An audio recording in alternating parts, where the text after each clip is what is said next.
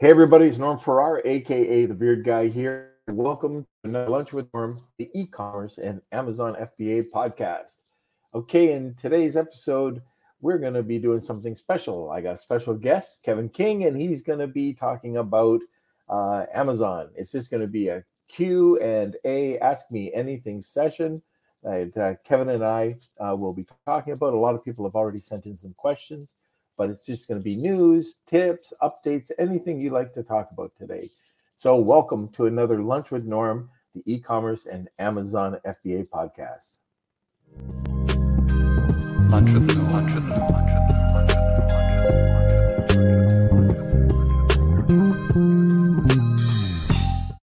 with Okay, we're going to try to make it work. We are still in Austin after our event, and Kelsey's in the lobby. I'm in the hotel, and Kevin is at home. So we're going to try to make this thing work. It looks like it's going to be fine.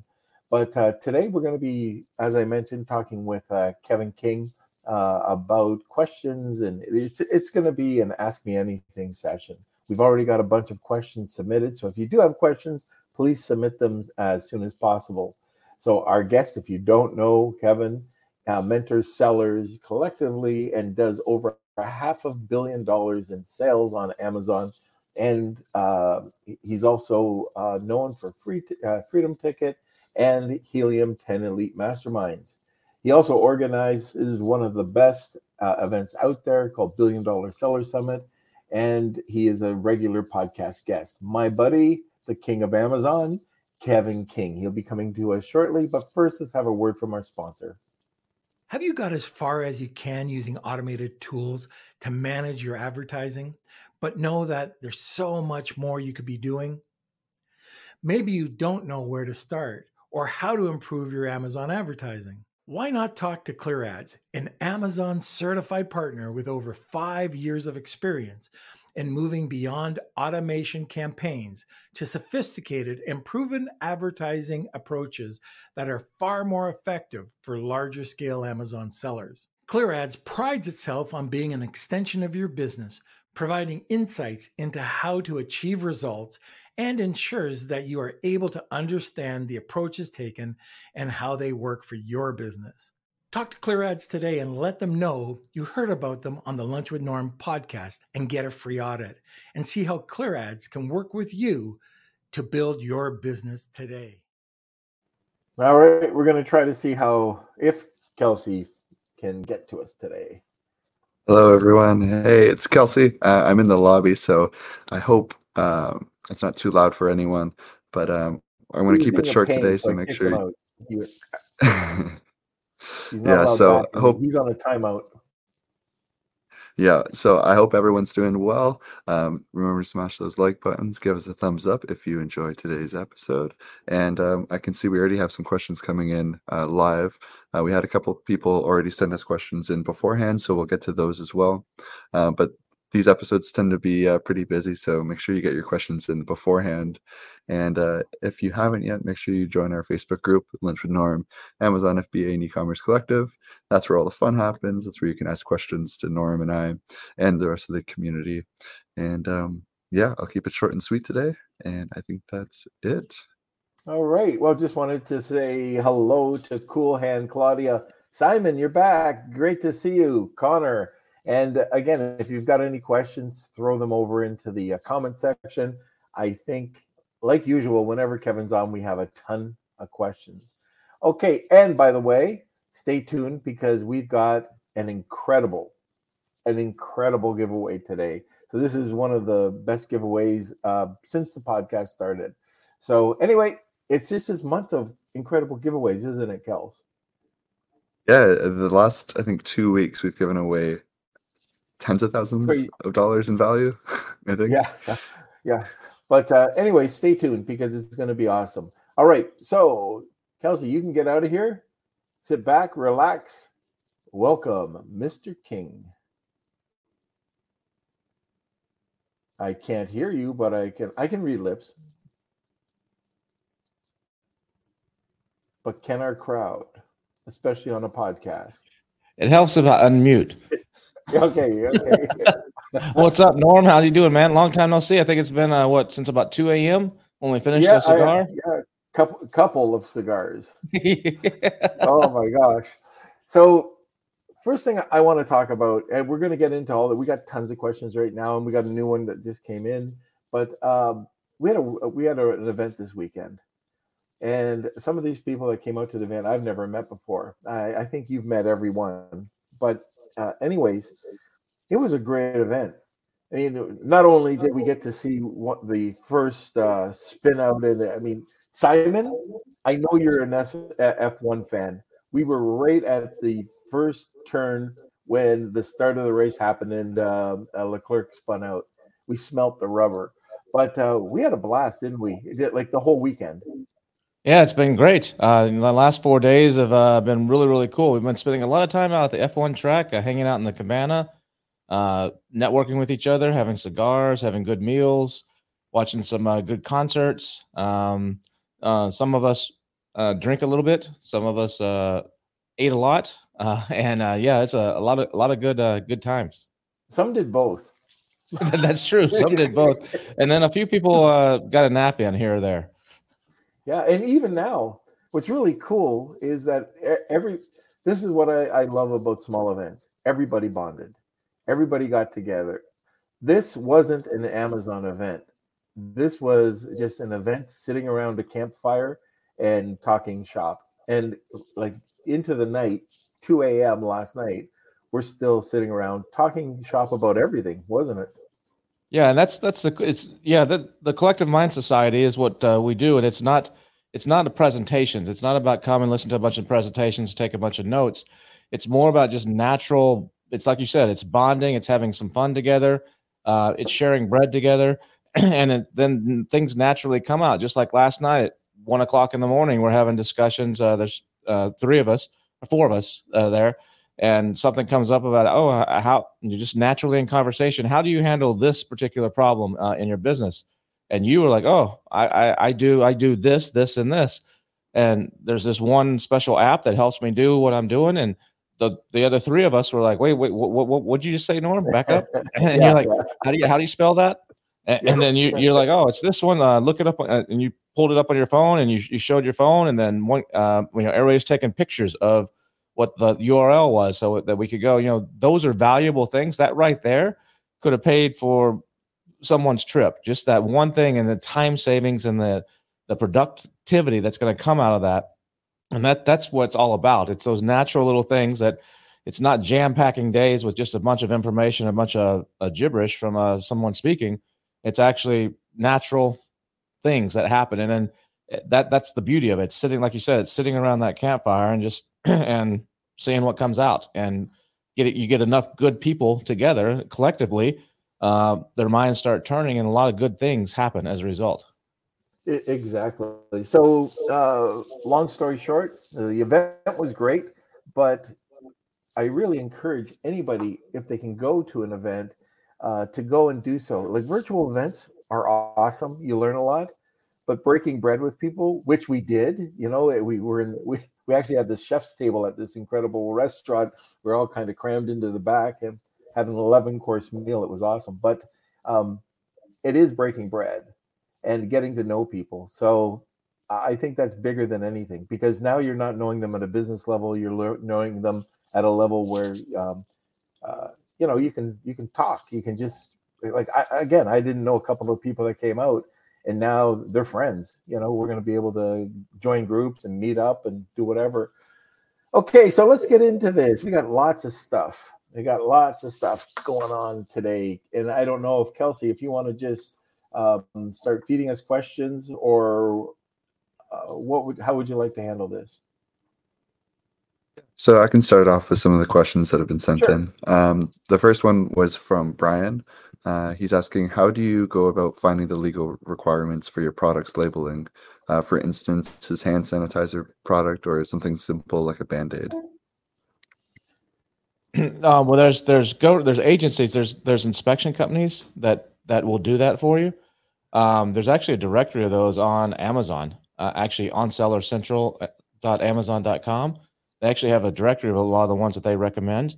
So if you just Google, actually, to find that, I don't know what that URL is, but if you just Google something like a product labeling compliance, sellercentral.amazon.com. It'll pop up, and that'll give you a list there of some companies that you can do. There's also several companies that do this as a service out there. Some of it you're able to Google yourself, like for hand sanitizer, for example. When we did that, we figured out just by Googling who regulates it, and it's the FDA. And then we went to the FDA website, and they have a search function there where you can actually see what are all the rules and regulations for hand sanitizer.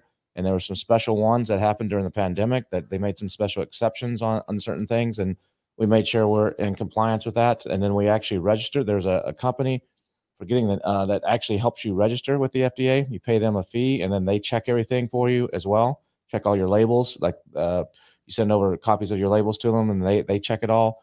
They're like compliance companies. So there's several of those that are out there, but the best source, the easiest, is to do that Google and find that one on Seller Central, and then follow those. And they break it down. Like if you're selling medical equipment, go here. If you're selling automotive equipment, this is one. That's what I would recommend. Yeah, that's right. They brought out that program probably about a year ago, maybe a bit longer, and it'll just lay out everything for you. I agree 100%. That's the best way to start. Okay, great. The next question. So I know, being on this podcast, that I've heard a lot about hijackers, and one of our listeners was asking, what does that mean exactly? Can you tell us what exactly is a listing hijacker? Yeah, you hear that a lot, and a lot of people will say their listing got hijacked, and it really didn't get hijacked. What people think when they sell on Amazon, and that they go to Alibaba and they find a product and they don't really change it to hardly at all, and they just stick their logo on it and then put it up on Amazon, and then someone else comes right behind them and sells the same thing, basically, or sells a version of that they're being hijacked. It's kind of gets confused with counterfeiting, and sometimes, but that's one thing. Another time, someone is referring to hijacking as someone goes in and changes the listing, where their listing gets hijacked and they change out the pictures, to make them something nasty, perhaps, to get you classified into the adult category, to get you suspended, or they go in and they modify some of your back end keywords or something like that. That is another way of having your listing hijacked. But a lot of times people are referring to someone's actually selling on the listing. So it depends on the context, but it could mean one of those two things is what people usually are referring to when they say their listing is hijacked. It's basically someone messing with your hard work of creating the listing or finding the product, and basically taking advantage, kind of riding your coattails and taking advantage, or trying to screw with you. I think that sums it up. Okay, and our next one is from Connor. It's a question on PPC. Should I keep low converting keywords on super low bids for ranking purposes, or drop those from campaigns and focus on high converting keywords only? There's different schools of thought on this one. Some people would say drop them. Some people would say keep them. If they're not converting, definitely drop them. But if they're low converting, and by that I'm assuming you mean like very low percentage. Maybe high converting might be you're getting 10, 20% conversion rates or something, and a low converting might be a couple points, like 1 to 5% or something. I don't see any harm as long as it's your tacos is reasonable and in line with whatever your target is on that.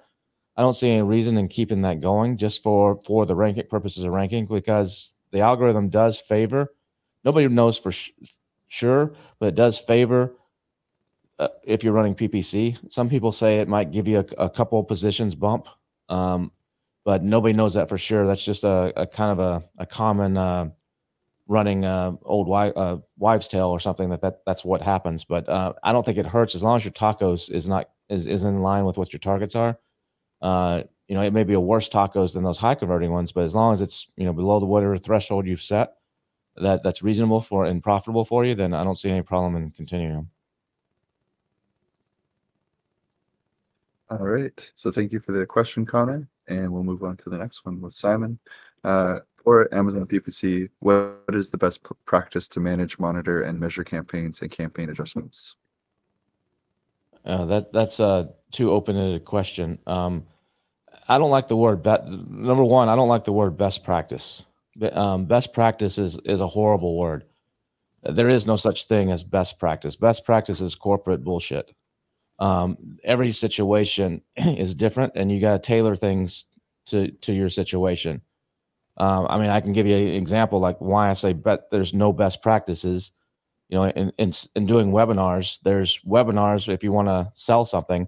You know, say you're selling a course to sell on Amazon.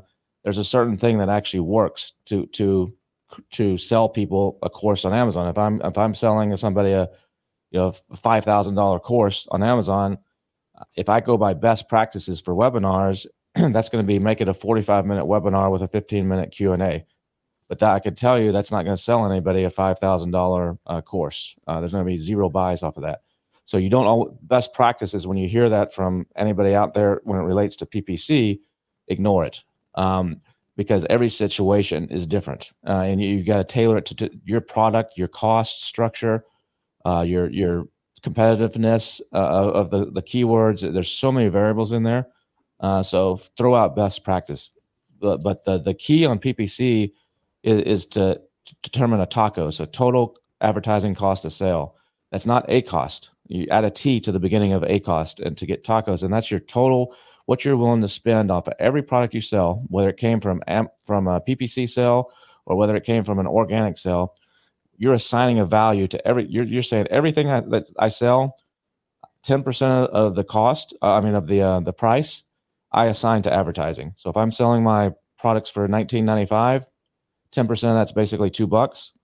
So for every product that I sell, whether I ran an ad or not, whether my mom went and bought it, if my mom went and bought it because I told her, hey, go to my Amazon page and buy it, I'm still in my head, I'm thinking that cost me $2 in advertising. That's TACOs. It's your advertising cost spread across all your sales, not just your advertising sales. And that number you want to shoot for about 10%. So that's to get that number. Now, when you first launch your product, that number, excuse me, that number will probably be a lot higher because you're trying to get position. You're trying to prove your product. You're doing some testing. You don't have the reviews yet to support higher conversion rates.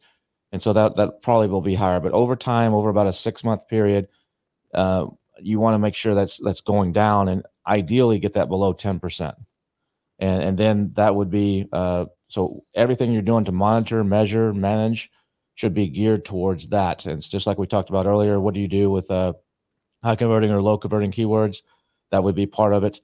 Which keywords are you actually going after? Which ones you figured out this is just impossible for me to rank on? Go and use Data Dive or something like that to see where the opportunities are, where people are missing, and go after those. A little more low lying fruit, that type of thing. So there's a lot to it.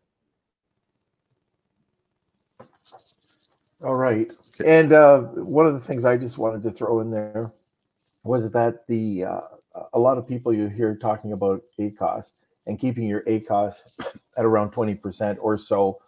And when you hear that, just turn it off. Like, just go somewhere else, listen to something else, because 20%, I've had ACOS in the 50s, 60s, 70s, and I'm experimenting, I'm playing around.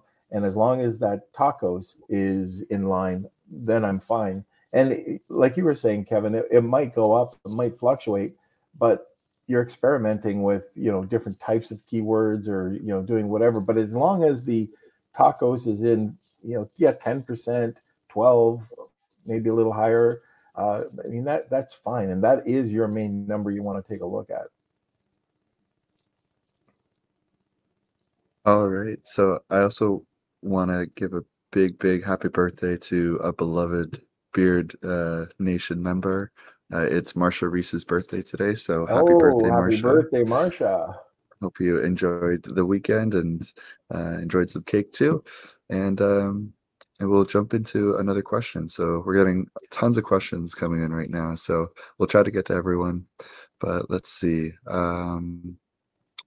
From Claudia, what is your formula to decide how many units to order for your first order of a product you've never sold before?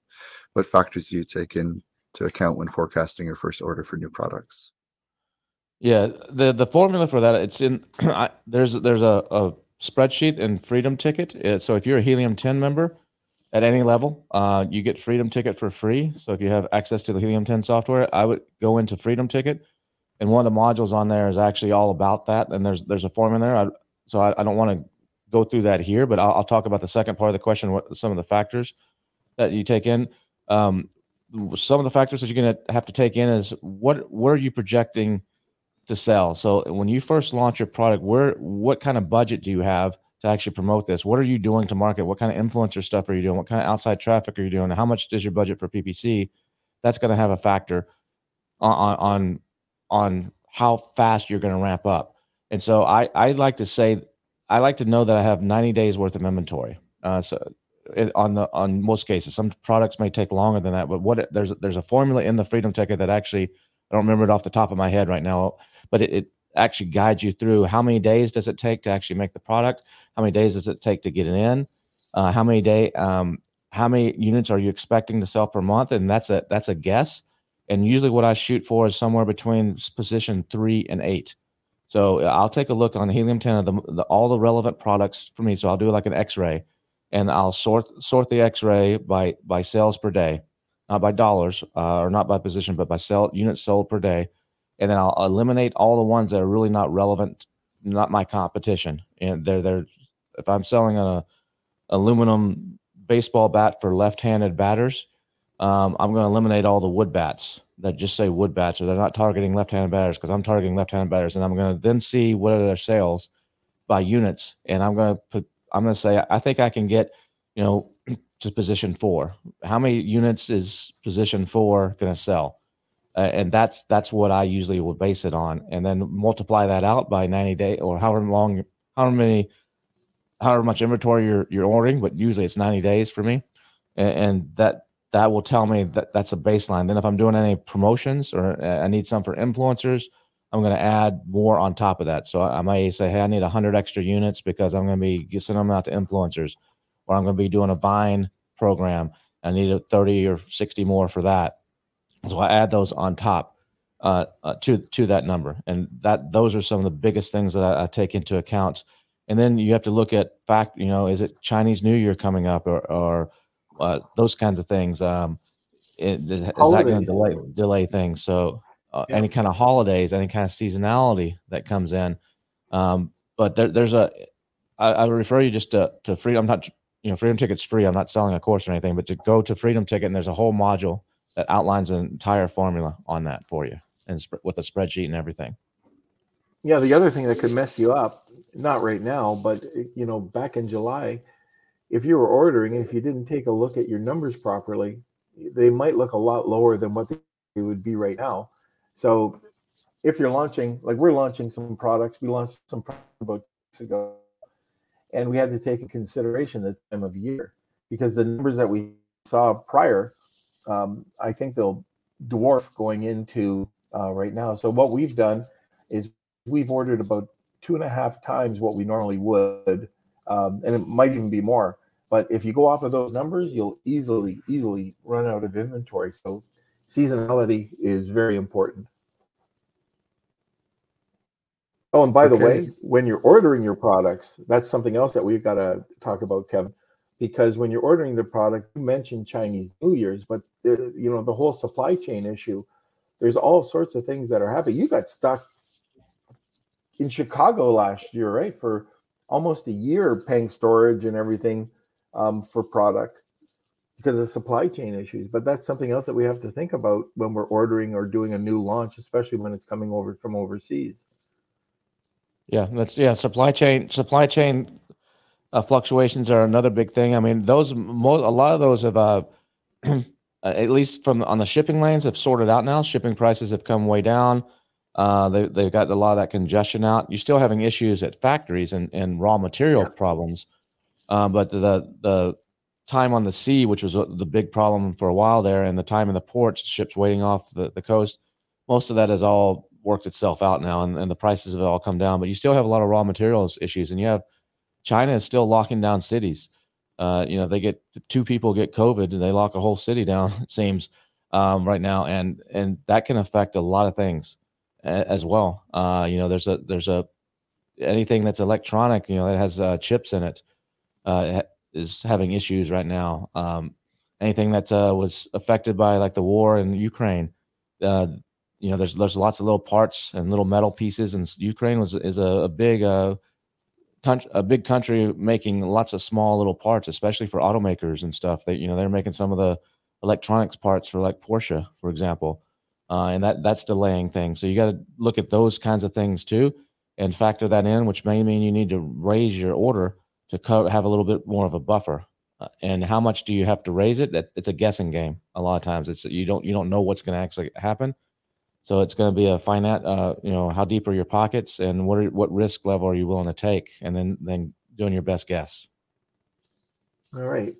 Next question, Kelsey.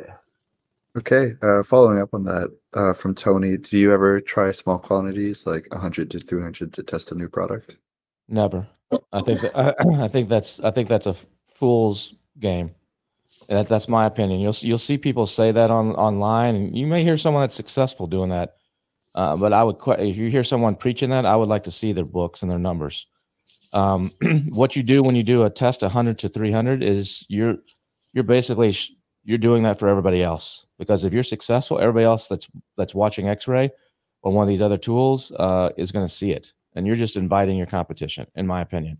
The only time, now there is an exception to this rule, the only time I would do any kind of test of 100 to 300 is if it's something that's not sold on Amazon. It's never been sold on Amazon. You found some village in the deep mountains of Costa Rica where this person makes this incredible, I don't know, quilt that's that I don't know, does, that talks like a parrot or something. I don't know, something crazy, that just doesn't, I'm making this up, just doesn't exist on the market.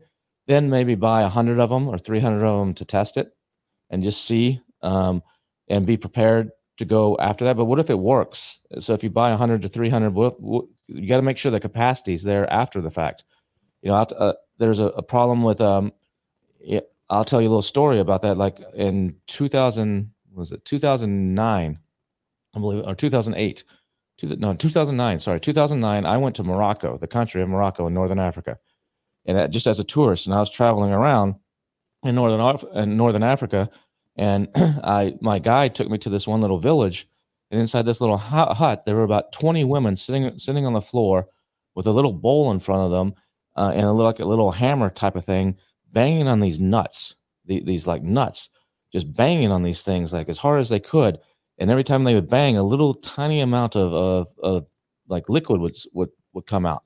I'm like, what the heck is this? And they're like, this is Moroccan oil. This is what all the women in Morocco use to put in their hair. And just look at their hair, how lustrous it looks, and look at their skin. They use this stuff to stay young. And I'm like, over here in the gift shop, you can actually buy some, and that they make, and they're beating these nuts that fall off this special tree that's only found in Morocco, and there's one other place in the world that has it. And what happens is these goats go up and grab these nuts off the leaves of the tree. The goats stand on their hind legs and like reach up and grab these nuts. Then they shit them out. And when they shit them out, they actually go and grab them. And that's what they break. So if you're using Moroccan oil, you're using something that was shit out by a goat. But then they break these to get the actual oil.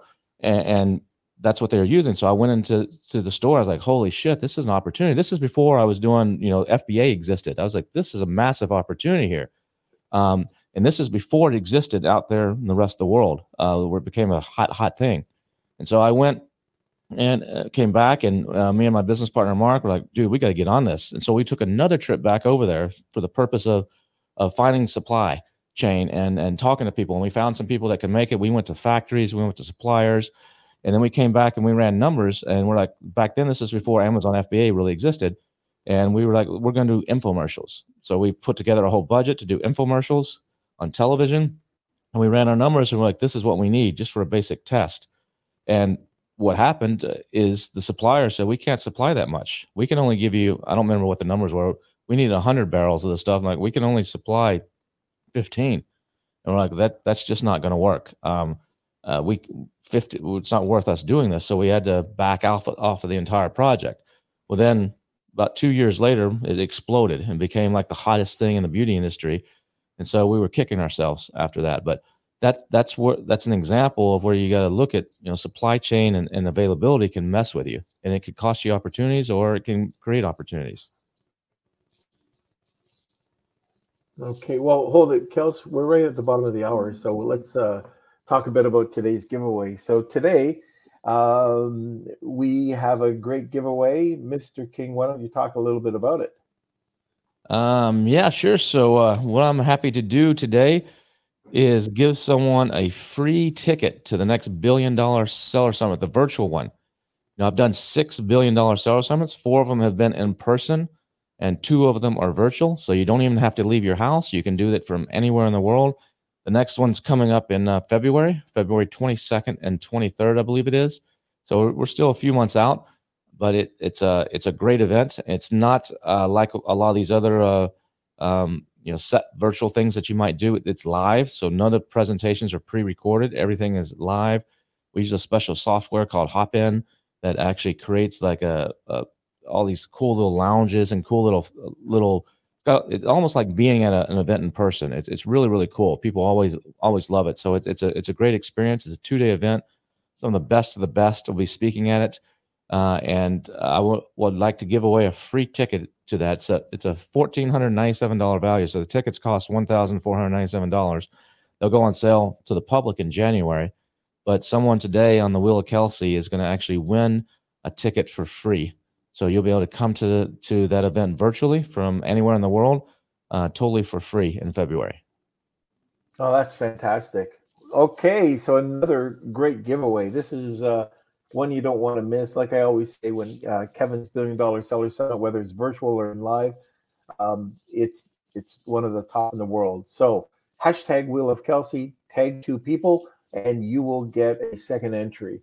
Now, before we go any further, Kelsey, we could just have a word from our sponsor.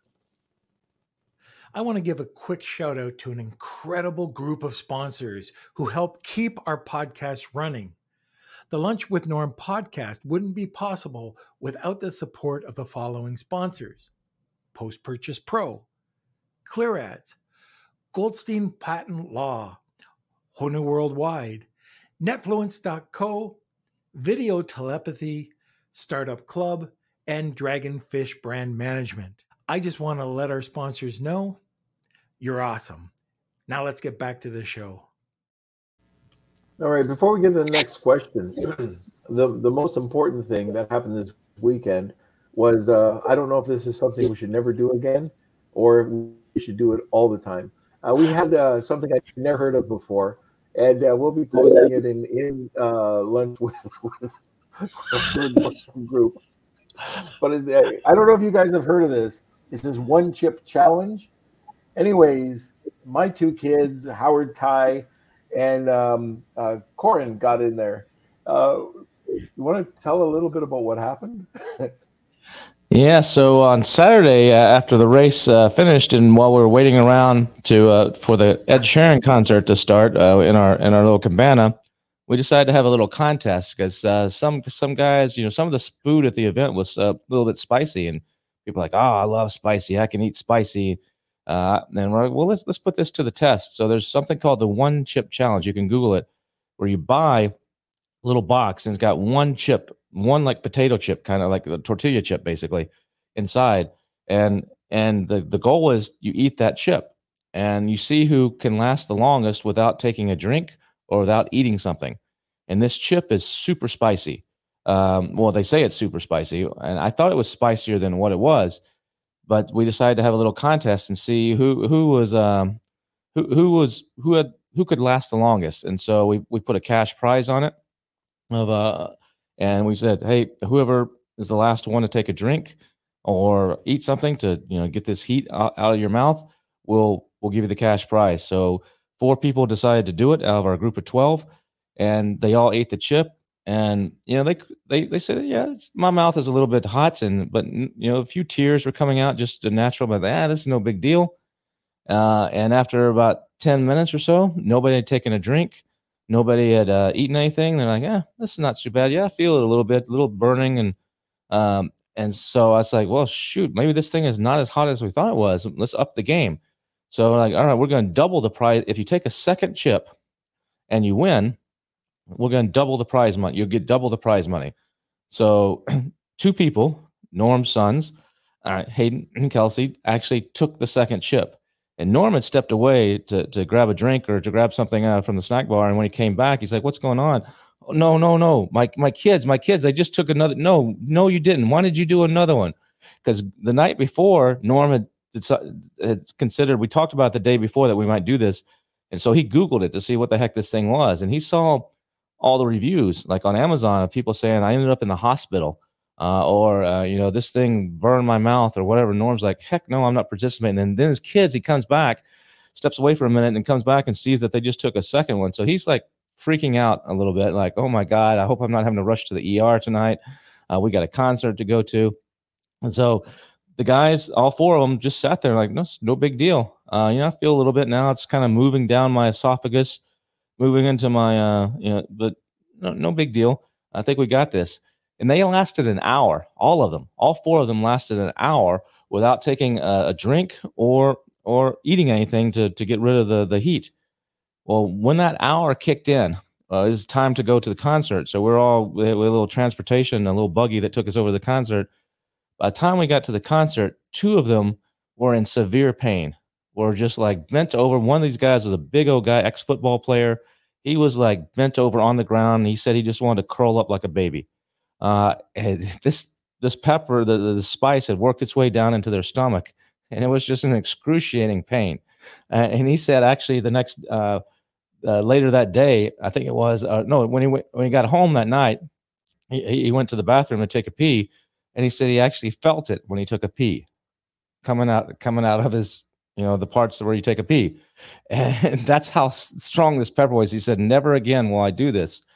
So that was a pretty interesting thing. And I don't know, Hayden or Kelsey, I don't know if you ever want to do that again or not. But I've got 4 more of the boxes if you want to go another round.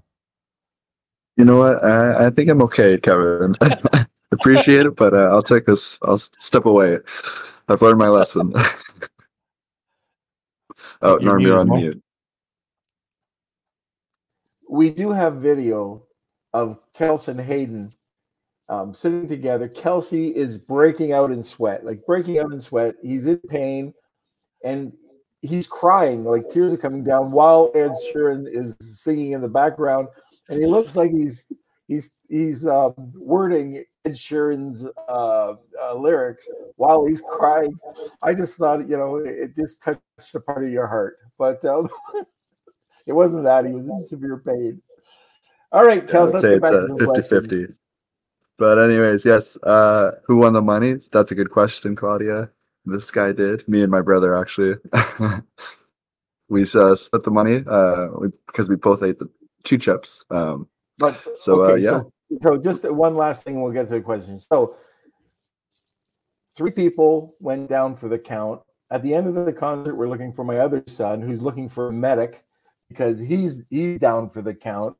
So anyways, this 1 chip challenge, be very careful. It doesn't kick in until a little bit later on. And even the next day during the race, they were feeling it. Yeah, this is good promo for your event. Yeah. Everyone in excruciating pain. That's join the fraternity. The brotherhood. All right. Okay, let's see. Next question. This one's from Kurt. If you want to be on top of search, do you do this only with the keywords of your performance campaign in Seller Central? And what about settings or bid optimization in Atomic? Say your campaign is set at 30%. Do you change your target value? Yeah, I don't use Atomic, so I can't advise you on the settings for Atomic, unfortunately. So I manually do my stuff. So I don't use Atomic. So I don't have an answer on that one. Yeah, I'm the same. You're the same. Okay. All right. We'll move on to the next one. This one is more on the mindset from Simon. Selling on Amazon is so goddamn frustrating. So many levers to pull and buttons to press. How do you stop yourself from going stir crazy and stay on track? Yeah, the problem with we were actually talking about this a little bit last night. The problem with selling on Amazon right now is it's it's sold to a lot of people as it's as being easy. You see a webinar, you see a YouTube video or someone, and yeah, this is pretty easy. Just buy something for $2, sell it for 20. Look at all this profit. Look at all these vacations. Look at all this freedom of me traveling around the world. It looks easy. Selling on Amazon is not easy. It's not easy, and you have to know a lot. You have to know stuff about marketing. You have to know stuff about product sourcing. You have to know stuff about logistics. You have to know stuff about advertising. You have to know stuff about inventory control. You have to know stuff about hiring and working with people. You have to know stuff about ranking. You have to know stuff about compliance and what regulations there are. You have to know accounting. You have there's a lot to it, and any one of those you can have a hiccup and something go wrong that can make you want to pull your hair out. And people make it look like it's easy. It's not easy. This is not easy, and it's actually harder now than it's ever been because there's big brands and big money involved. There's serious players in there, and it's much more difficult for the small guy right now to make it. To be honest, is it a bad opportunity? No, it's still the best opportunity out there. Selling on Amazon is still incredible, but you have to come in. It's a real business. It's not a get rich quick thing. It's not a quit your job in 2 months because you're selling on Amazon and making $1 million. It's difficult, and it takes to really grow. It takes deep resources, good networking connections, and money, or at least a combination, some sort of combination of those. If you don't have that, and then it takes a skill set. You look at these aggregators that came out. 100 plus aggregators popped up in the last couple of years. Most of them are struggling right now, and you're going to see consolidation. Some of them are going out of business. A few of them are going to survive and be stronger, but those guys, they actually, when they started hiring or started buying companies, they were like, well, it's going to be easier to hire people to run these businesses. Well, we got some guy that just graduated his MBA from Harvard. He can come in and run this business. He failed. He didn't know what he's doing. They thought they could hire the people that they're buying the businesses from. In some cases, they can. But in most cases, those people don't want to go work corporate. They don't want. The whole point of them doing this was they wanted that freedom and wanted that independence. They don't want to go work for some big company. So they had a hard time finding very many people that would actually do that, other than maybe their commitment when they got bought. They have to stay on for 3 months to help them out or something. And they're struggling to find people that actually know how to do this. And actually, it's not easy. And that's a misconception. So the thing is if you're into this and you're in knee deep, just keep plugging away and learning as much as you can. Go to a few events if you can afford it to network with other people, and they can talk your language. A lot of times people don't get out and they don't get around other people that are doing the same thing, that have these same experiences. And that can help as much as anything you learn in a presentation. Sometimes it's just being around other people that are going through what you have or that have the same kind of thinking and mindset as you, because talking to your parents or talking to your boyfriend or girlfriend or husband or wife or your friends, they just look at you like, what this crazy, I don't understand. You're selling stuff on Amazon. How does that work? I don't get it. They don't understand. So that's some of the things that you can do. But in some of it, you got to wear a lot of hats, until you can afford to hire experienced people or learn it yourself and then train up other people.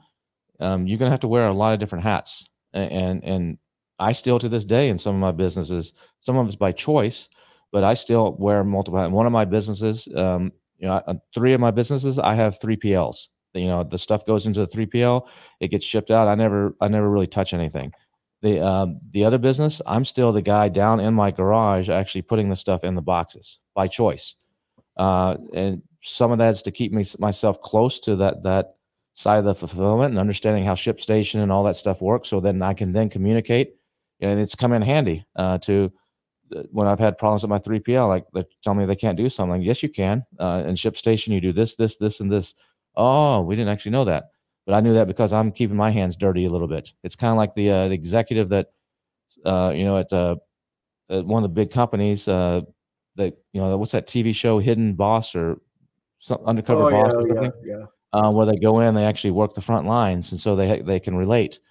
So I do some of that on purpose. But it's a difficult business. It can be a very lucrative business, a very rewarding business, but it's a difficult business, and there's always some curveball coming your way with Amazon making changes or somebody messing with you or new competitors coming in or supply chain problems. It's a problem-solving business. Yeah, just to add to that, you go out, and if you're thinking that you're just going to be going and taking a course. So you go and take Freedom Ticket, and you think that's it. It's I don't know if anybody's ever done martial arts, but you've got your white belt, and you think, oh, I've finished my class, and now I'm a black belt. Well, what they say is that's where the learning begins. So now you have to learn all these other things, all these other steps, and I don't know about Kevin, but for me, I can't be an expert in everything. So I know at some point I've got to have a Facebook ads expert or some other type of expert. And you go in and you start hiring other people to do that, because I like to know this much of it. If I can understand it, like Kevin said with the ShipStation, he's on it. But if I understand the process, then I can't get the wool pulled over my eyes when somebody's trying to quote me on something. So anyways, it is tougher, but don't be discouraged, because if you're on it, then you'll know 10 times more than anybody else.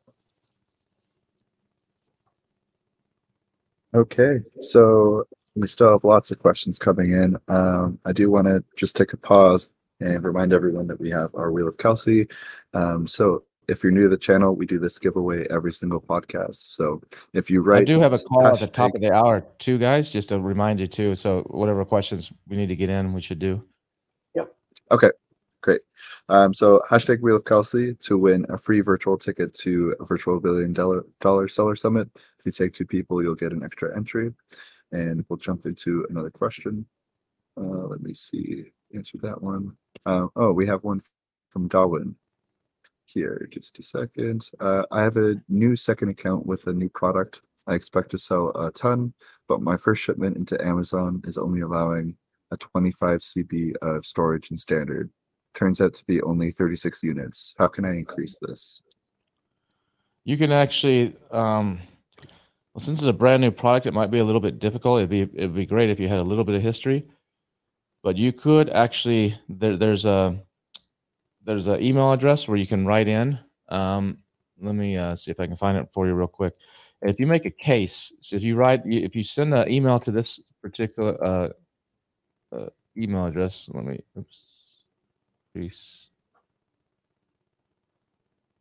get here. It is. We actually shared this in the BDSS. The email address. Oops, that's not it. But you write into this particular email address and you lay out, say, hey, I'm restricted to 36 units right now, but I have 100. I don't know what your number was. And I have 100 units that I need to send in. I'm doing a big promotion on Instagram with these big influencers. Even if you BS a little bit in there, that have 2 million followers, and we're doing this whole campaign. I really would like to be able to sell these, something along those lines. And could you please temporarily or increase my storage limit so that I can actually ship these in? And if you send it to this one particular email address, it usually works. You might have to send it twice. If you get a no the first time, just reword the letter and send it in again. But let me see if I can find that address real quick for you.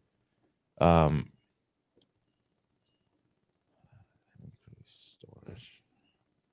I'm looking on my computer. Okay. So while Kevin's looking for that, is there anything else that we have there, Kels? Yeah, let me see. This one, I think might be a little controversial, but from Spring Signals, I'm a beginner, starting on Amazon FBA with 3.5K. What kind of product should I sell? Well, is that enough? 3.5K is going to be difficult. That's a pretty low number. So you're going to need to find something that's not competitive. Number one, don't go into anything that's super competitive right now with that number. You need to find the product that you need to sell. You need to, if you have 3.5K, you need to divide that by 2.5. So 3.5K divided by 2.5 is what, about 1,700? What's that? About 1,500 or so? 1,400. I'm just doing this top of my head. So you need to find a product that you can buy your entire inventory, including the shipping, and get it into Amazon for $1,400. That's what you need to do. Don't spend all 3.5K on your first product, because if you're successful, the reason for that is if you're successful, you're going to have to place a second order with the factory and spend another 1.4K before you get paid, most likely from Amazon. So you're going to need that money sitting there in the bank, and then you're going to need a little bit of money for advertising and maybe a software tool or two, a few other things. So that's my rule: is take your the amount of money that you have and divide it by 2.5. And so you need to be looking only at products where you can get into it, including the shipping. This is where it's hard, for $1,400 in your case, in your particular case. So that means you're probably going to need to find stuff that you can buy for about $1 or $1 or $2. And so stuff that you're not going to have to buy 2,000 of. So it's going to be very deep, niche down product, something that's probably only selling, you're expecting to sell 5 units a day or 10 units a day. Nothing that's going to be gangbusters off to the races. And that's where you're going to need to start. And there's nothing wrong with starting there. You'll learn the systems, you'll learn how everything works. And if you're successful, then you'll have the money to grow it, and then you'll start knowing what to do, and you'll be turning cash, and the next product, maybe you'll have some profits off of this one if you got good margins. If you're buying it for $2 and selling it for 20, and it's a niche down product where you don't have to do a lot of advertising to really move the needle, you'll start generating some cash flow, and you'll start generating some relationships with that factory where you might be able to come back and do a second product that might have like a 10K starting investment by rolling your profits and by maybe getting some sort of concessions from your supplier. And you can build. It's going to be a slow process and going to take you years probably to build that up, but it can be done. But that's the number one thing: is the amount of money you have to invest dictates what kind of products you should sell. So just on that, Kevin, I've dealt with a lot of different clients in the past, smaller clients just getting into it, and when they've come to me with a budget like that, maybe $5,000, especially nowadays. A lot of those people just don't have the cash flow, and they don't realize the cash flow. I know you mentioned it, but that second order could kill you. And just from my end, this isn't from Kevin's end. From my end, I usually say that if you have, $3,500, $5,000 in today's environment, be very careful. I would probably suggest saving your money and waiting till you can really jump in, because right now I know a lot of people who have gone into the markets. I don't know about you, Kev, but there's a lot of people that go in underfinanced, and they lose it. They just never get to compete. Even some people go in with that and they're successful, but they end up losing because they run out of stock. They come in, they start with $3,500 and like, holy cow, I'm selling 100 a day. I hit the mother load here, and they run out of stock. And then they're because they don't have the money to get the next order, and they're scrambling around calling all their uncles and their buddies saying, hey, can I borrow some money? Or they're trying to get another credit card or something. In the meantime, everybody else is on X-ray looking and seeing what you just did, and they're jumping on it, and they have deeper pockets. And by the time you come back in stock, there's 20 other people selling the exact same thing, and you're dead in the water. And when you run out of stock for a long period of time, you're basically starting over. So all the efforts that you did for promotions or Vine reviews or PPC or getting influencers or whatever you did is basically wasted. Okay. All right, Kels, do we have one last question, and then we'll get to the wheel? It'll have to be quick. From Dick, currently selling in UK and launching in US next month. Looking to source my products, cosmetics in Mexico. Where do I start? Are there sourcing websites, groups, companies that focus on Mexico? That's a question for Norm. All right. And yes, there is. Kelsey, we've got 2 sourcing agents that we've been working with. I don't know if you can post it in the group. And they've one has been on the podcast before, and maybe you can put the link right into the chat here. And they are very diverse. I saw another comment that came up, or talking about Mexico, about what you can get outside of what we were talking about earlier, if we've sourced anything. And yes, there's all sorts of things that have been going on in Mexico. EVA foams, one of the things I didn't talk about from the event that we did were the companies that were even making not knockoffs, but similar to Crocs, barbecues, you name it, plastics, way beyond what I thought would be coming out of Mexico right now. But anyways, we'll put that podcast in there. And oh yeah, you did. Okay, so good, Omar. And he's a person to get in touch with. He'll go out, he'll source everything. You don't have to touch anything. And he's got great connections with a ton of suppliers. Also, Greg Reynolds. He's not been on the podcast yet. I'm trying to get him on. But Greg, I think he owns Source Mexico, I think. Anyways, he's another really great guy to contact. So he owns Zon Support, but his offices are in Mexico. And I think that's it. Let's pop over and do the Wheel of Kelsey. Okay, here we go. And Kevin, if you need to pop out at any time, no problem. Yeah, I need to hop out in just about 2 minutes. Okay. All right. So yeah, we'll do the Wheel of Kelsey. It's time for the Wheel of Kelsey.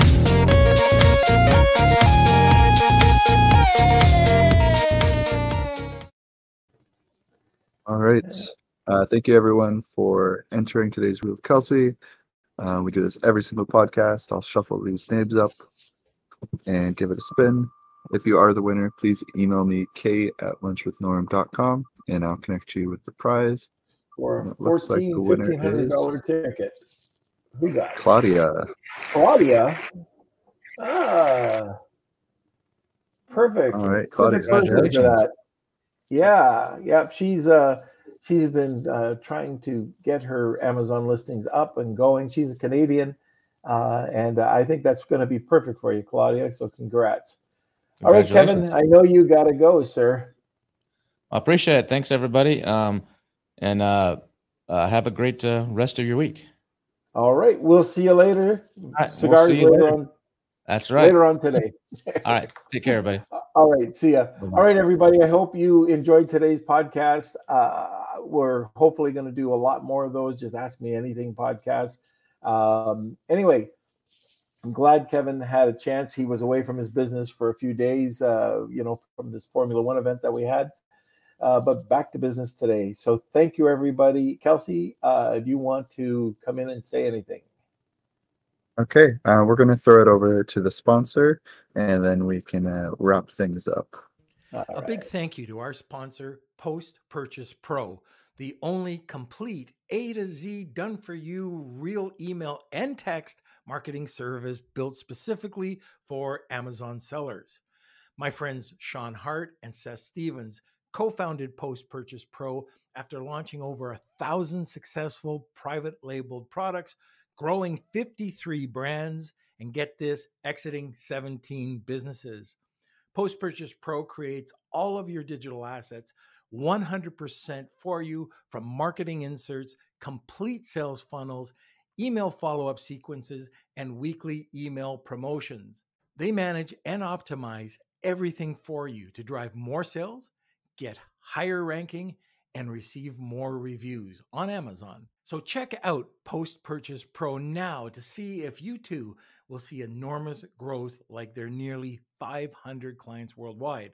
That's Post Purchase Pro at postpurchasepro.com/lunch. Okay, we're back. What do you have to say, Kels? All right, so hopefully you guys enjoyed today's episode. It's been a while since we got Kevin on, so glad this worked out. I do want to mention that Friday we have a special episode. It's our Trash My Product episode happening, Trash My Product.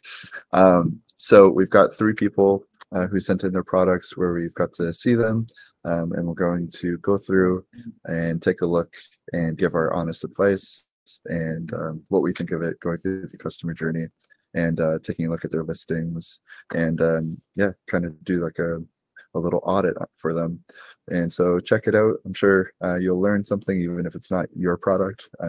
And even today I checked my email and I got a bunch more inquiries. So looks like this might be popular. So Looking forward to that. Today, I got 7 today. Wow. So So just letting everybody know. It's going to be great. We're going to be heading back. We'll just be getting back on Wednesday before we get to the podcast. So join us Wednesday. It was a late night. Anyway, join us Monday, Wednesday, and Friday at noon Eastern Standard Time. And thank you for being part of the community. You guys are all awesome. And please don't forget to join the Facebook group. We're going to be posting some really fun pictures of Kelsey sweating it up. Many pictures of Kelsey. But, I'm his dad. I can do that. All right, guys. We'll see you later. Lunch with the